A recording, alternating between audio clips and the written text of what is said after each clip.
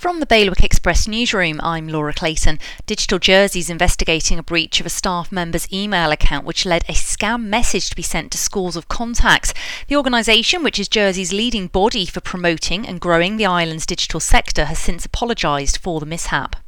The continuing coronavirus lockdown in India has led to yet more delays in the trial of the man accused of murdering Sarah Groves. Richard DeWitt has now been on trial for 7 years. He denies murder. The first day Guernsey and Alderney state-run schools were fully open after lockdown, they've reported a 96% attendance record. That's 2% higher than they usually report on what would be considered a normal day.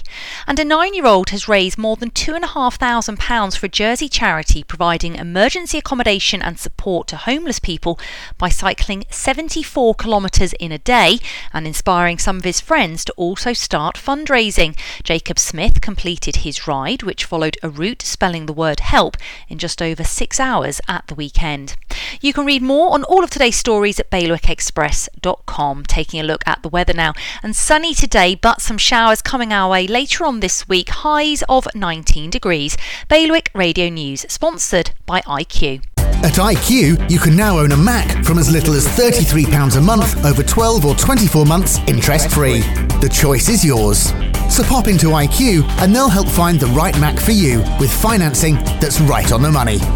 IQ, your local Apple expert. Liberty Wharf, Jersey and High Street, Guernsey.